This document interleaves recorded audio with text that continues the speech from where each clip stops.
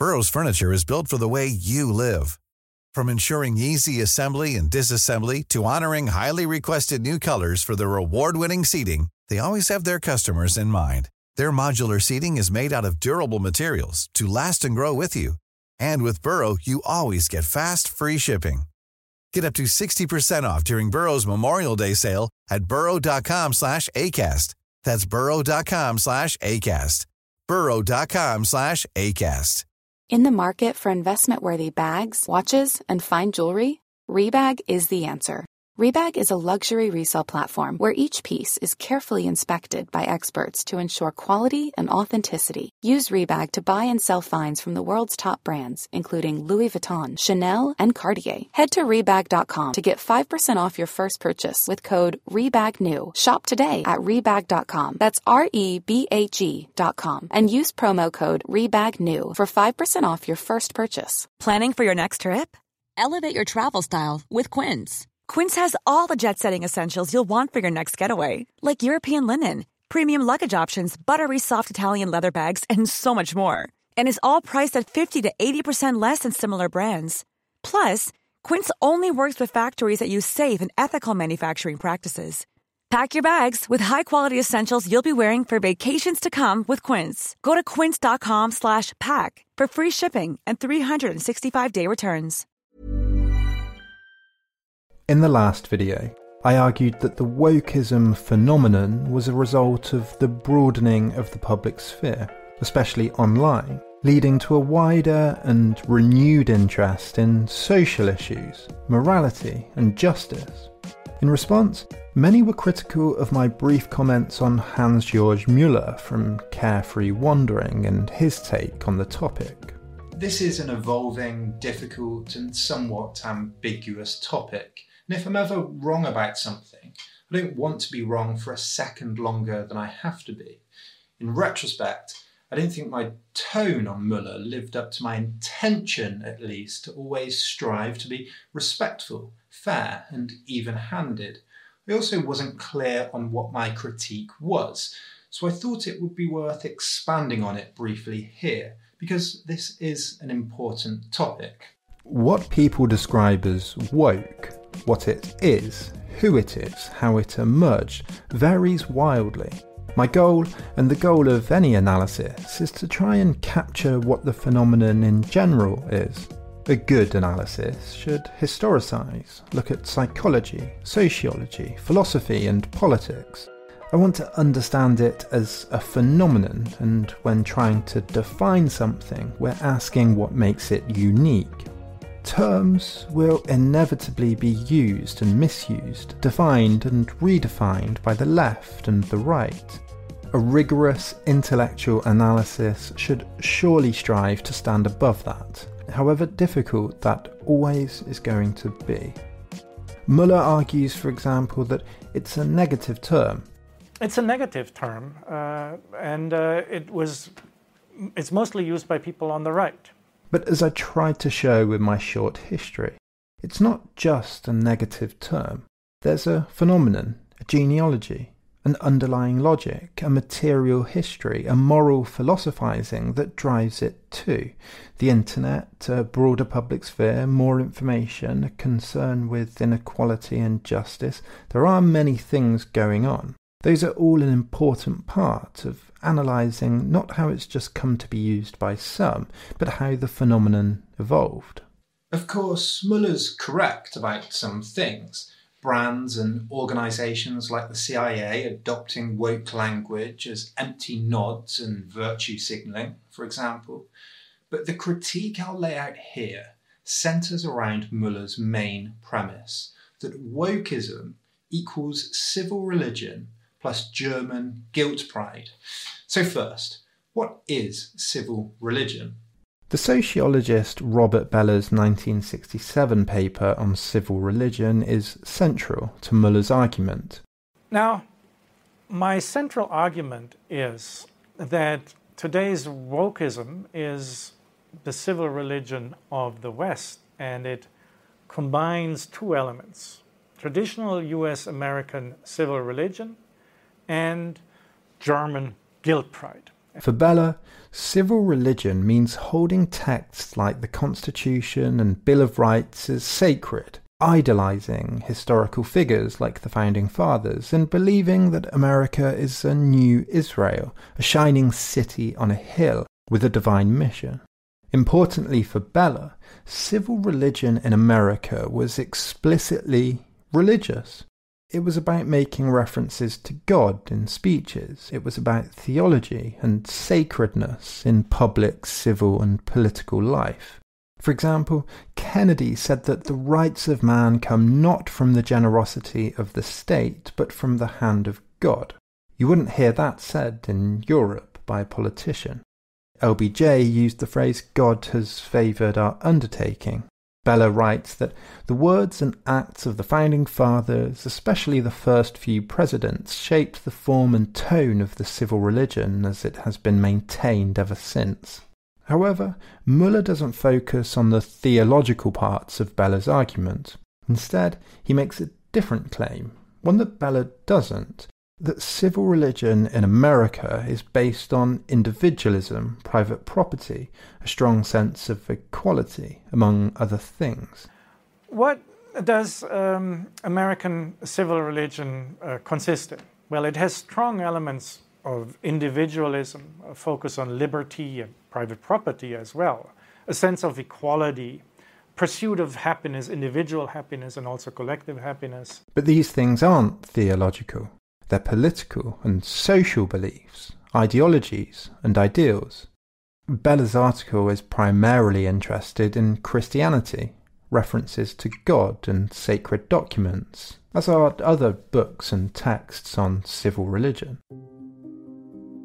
Bella was writing in the early Cold War period when communism was being depicted as evil in America because, for one thing, it was godless. This was the period when Billy Graham became a household name with the weekly TV show and a column in 125 newspapers. He described drinking, smoking, card playing, swearing and dancing as dangerous sins. A religious revival has taken over the Houston Astrodome, home of baseball and football, as Billy Graham welcomes President Johnson to his crusade for Christ. Dr. Graham has drawn nearly 700,000 to the Astrodome, while a scoreboard carries the message from the Bible.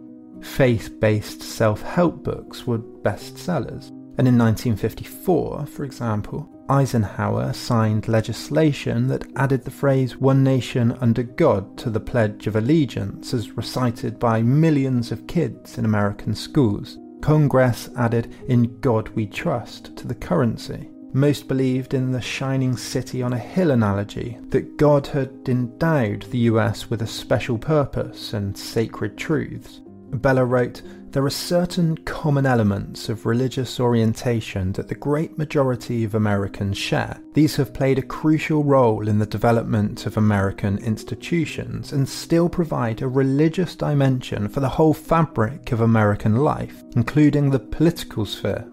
For civil religion theorists, there's an explicitly theological component to civil religion. But Muller focuses on political phenomenon and ideological beliefs like individualism, equality under the law, private property. He also mentions dogmatism, moralism, conformity and zealotry. He also mentions activism.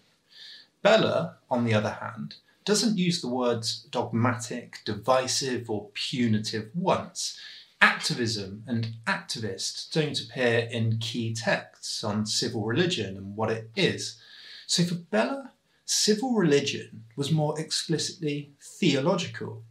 Muller, on the other hand, downplays the Christian and theological side of civil religion and focuses on politics, activism, dogma, moralism, conformity, and zealousness. He asks, what's religious about wokeism? A strong emphasis on guilt and redemption. Secondly, very strong dogmatism. Basically, all these phenomena that we can nowadays call or associate with so-called cancel culture. Thirdly, there is a divisive moralism to it. There is not much room for neutral ground. There is no fence sitting, right? This is the crux of my critique. Müller sets up a kind of Derridean binary, with the irrational, dogmatic, ritualistic and religious on one side, and the rational, thoughtful, tolerant and enlightenment-minded on the other. That's why he says that we need a second enlightenment. He's setting wokeism as an irrational negative against enlightenment reason, as a positive to transcend it. And my critique of this is that while, yes, okay, it clearly has some of these elements in some people, many people, some of the time, this is clearly, demonstrably, not all that's going on at the moment. Furthermore, politics have always been rife with dogma, irrationalism, ritual, activism. Politics and faith have always been intertwined. Look at the history of the battles for free speech across the world to see how divisive and censorious politics has always been. This is not the same as civil religion. As thinkers like Hume, Kierkegaard and the moral intuitionists have shown, political beliefs have always been as much a matter of emotion, faith, ritual and inheritance as much as enlightenment reason and rational thought and empirical evidence. So, why does Müller do this? Well, the focus on politics as religion means it's easier to argue that wokeism on the left is dogmatic, censorious, a cancel culture. And while Müller points out that there's a conservative denomination of civil religion too, he's clearly making the case that this is what characterises, defines and makes distinct and unique the woke phenomenon. But how does defining wokeism in this way differentiate it from something like McCarthyism, censorship in Hollywood throughout the early Cold War period, Mao's Cultural Revolution, or the East German Cold War cultural concept of Scherenkopf, which meant scissors in the head, a phenomenon of cultural self-censorship where you'd censor yourself so you don't get in trouble? The list here is endless, and I'd recommend this book. Under Müller's definition, the Tea Party could be characterised as civil religion. In fact, explicitly so. Many in the Tea Party believe the Constitution to be divinely inspired, a claim the Mormons originally made. Fox News is certainly civil religion. White nationalism is civil religion. Broadening the definition out this far evacuates it of its meaning while ignoring how dogmatic adopters of certain ideologies and politicians and activists have always been. That's why I described Müller's take as ahistorical. So many historical, political and cultural movements could be defined in this way as political, activistic, civil religion. The civil rights movement, to pick one of many we could pick. Were the famous white supporters bussed down from the north for demonstrations, suffering from guilt pride? But again, this is not what Beller meant by civil religion. He didn't just mean any type of cultural or activistic politics. He didn't mean the tendency to be dogmatic in thought. He didn't mean in-grouping and out-grouping. To take another example, the Trump administration forced White House employees to sign NDAs, stopping them from disclosing anything seen or heard in the White House. And the phrases climate change and greenhouse gas emissions were blacklisted from government press releases and publications. Studies were censored, and scientists like Maria Caffrey at government agencies lost their jobs. All certainly dogmatic, censorious, activistic, backed up by Trump's rallies, moralistic, and in this case in particular, anti-science with regards to climate change. Is this not more of a civil religion? My point is that the religion interpretation is associated in the minds of most with dogma, witch hunts, old-fashioned anti-enlightenment tradition. It is loaded, and it plays into the way the term has been co-opted by the right to marginalise and discredit struggles for social change. Müller's analysis is, it could be said, a critique, not an analysis. And maybe that is what he was going for, but it's still one-sided. In a 39-minute video, he doesn't once mention the words racism, sexism, or homophobia. If wokeism really is characterised by civil religion plus German-style guilt pride, then is it just those things that motivate Penguin publishers, say, to have policies to highlight more minority writers? Was Harvey Weinstein's trial a product of guilt pride and civil religion? In the UK, the historian David Olusoga has been presenting programmes on the BBC about the legacy of the UK's colonial past. Is this included in Muller's definition? How about taking the knee? Is it not reasonable, logical, enlightenment-based, not religious, to want to emphasise the abuse black players have reported getting on a daily basis? Why emphasise civil religion on the woke left, but not, for example, the right-wing militias in Wisconsin who publicly declared their intention to kill protesters on Facebook, before one of them, Kyle Rittenhouse, actually famously did? These right-wing militias certainly seem to emphasise the American flag as white, sacred and quasi-religious, but they're not woke, surely. And what about the Wisconsin residents who protested to Facebook about removing these right-wing militias to no avail? Are they acting out of guilt pride? In 2017, neo-Nazis marched in Charlottesville, Virginia, chanting "Jews will not replace us." When one of them went back to California, the restaurant he worked at fired him after seeing him in footage. Can this be explained by civil religion and guilt pride? Or is it a reasonable Enlightenment belief in the dignity of each individual, the right to associate with who you want to associate with, the right to protest, the democratic right to be active in political life? Now, again, any analysis needs to account for the broadening of the public sphere, for globalisation and a demand for justice driven by more people being in the know. Justice, though, is almost entirely left out of Muller's analysis. It's added as an afterword, right at the end, about how wokeness did not invent justice, as if anyone is claiming the present movements have. In Germany, cases of right-wing violence have surged in recent years. Hate crimes against LGBTQ people have risen by 36% in just 1 year. The same rise has been seen in the UK. One study has shown how online hate speech in Germany has directly correlated with real-world attacks. Can we display concern about these things and advocate for policies and change to combat them without being civilly religious and having moralising guilt pride? How about the attack on a gay nightclub in Orlando in 2016, killing 49 people? The Westboro Baptist Church, famous for picketing gay soldiers' funerals with signs like "God hates f***s," tried to picket the club, but were met with protesters who blocked their picket line. Is this protesting civil religion and guilt pride? Picket lines and protests have long been a part of politics. This is not what Beller meant when he talked about civil religion. To do this isn't religious, it's reasonable, rational, logical, all Enlightenment values.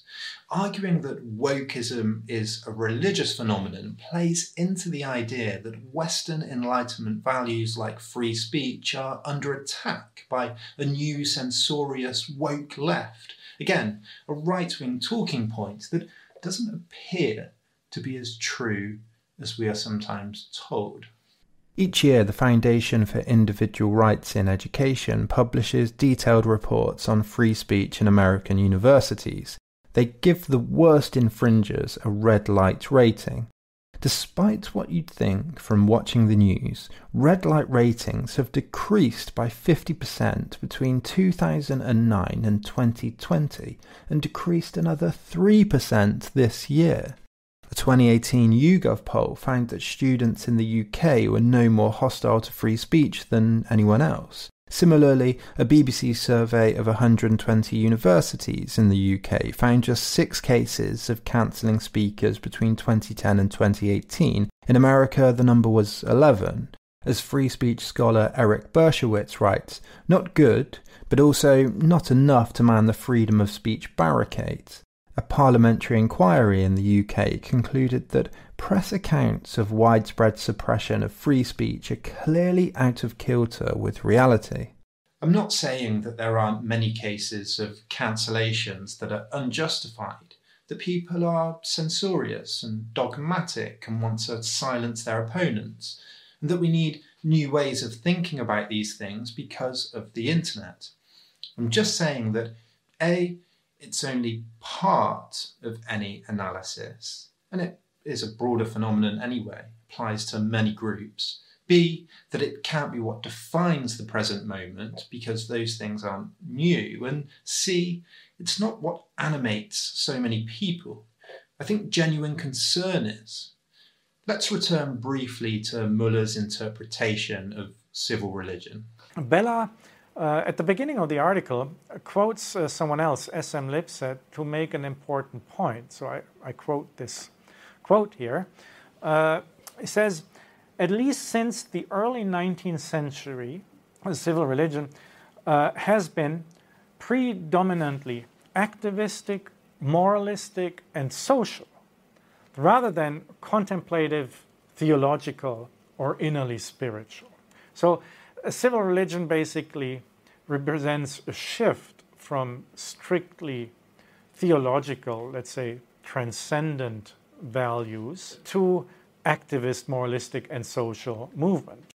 Except this is a misquote. What Bella, quoting Lipset, actually says is that religion, not civil religion, at least since the early 19th century, has been predominantly activist, moralistic and social rather than contemplative, theological or innately spiritual. At this point in the article, Bella is talking specifically about theological religion in America and why religious leaders tend to dislike civil religion. So why does Muller miss this? Well, because the elements of religion that he wants to emphasise aren't the references to God, sacred texts and idolatry that Bella highlights. Remember, Bella is talking specifically about God and theology, but Muller wants to highlight dogmatic activists, moralistic counsellors and social movements, along with confessing guilt and a hope of redemption for secular political goals. There's nothing theological about woke goals, but Muller wants to maintain the argument that wokeism is anti-enlightenment. But again, what about the concern about racial disparities, sexual misconduct, or the legacy of colonialism and other reasonable, rational, secular causes? Okay, you might say that Muller's only talking about the excesses, the negatives. After all, he says philosophy's job is not to abolish wokeism, but to critically shed light on it, to question it, so that it does not turn into a fundamentalist frenzy. Okay, fine, but as I've been trying to show, the things he describes as civil religion and woke can be found in many places, left and right, historically and now. And I agree, we need to find ways of being more tolerant, living with the internet, thinking critically and not dogmatically, etc. Who wouldn't? I think we inevitably need to start with education, by the way. So is Muller's take an analysis or a critique? A description? He seems to me, and maybe I'm wrong here, to imply that civil religion plus guilt pride is what defines this phenomenon. Should the philosophical analysis not look at all sides? Instead, saying we're in need of a second enlightenment and describing people who are fighting for justice and equality as religious, in my view, does not paint a full picture of what's going on, and it gives ammo to those who want to stick to beat progressives with. In highlighting guilt pride, curating identity and woke brands, Muller empties the phenomenon of any real moral content and meaning. The goal of my take on the phenomenon is to try to start at least to address that void. Okay, what do you think? What have I missed? What have I left out? Let me know in the comments. Have I been clear enough? As I said, I think this is a difficult topic and we're all trying to kind of feel our way through it. So this is going to be a work in progress, my views on all of this. But if you want to support that, you can do so on Patreon through the link below. We have a Discord server, naming credits, scripts and everything, trying to continue the conversation over there somehow. If not, subscribe, like, share, all the rest. Thank you so much for watching, and I'll see you next time. Hey, it's Paige DeSorbo from Giggly Squad. High quality fashion without the price tag. Say hello to Quince. I'm snagging high-end essentials like cozy cashmere sweaters, sleek leather jackets, fine jewelry, and so much more. With Quince being 50 to 80% less than similar brands. And they partner with factories that prioritize safe, ethical, and responsible manufacturing. I love that. Luxury quality within reach. Go to quince.com/style to get free shipping and 365-day returns on your next order. Quince.com/style. Even when we're on a budget, we still deserve nice things. Quince is a place to scoop up stunning high-end goods for 50 to 80% less than similar brands. They have buttery soft cashmere sweaters starting at $50, luxurious Italian leather bags, and so much more. Plus, Quince only works with factories that use safe, ethical, and responsible manufacturing. Get the high-end goods you'll love without the high price tag with Quince. Go to quince.com/style for free shipping and 365-day returns.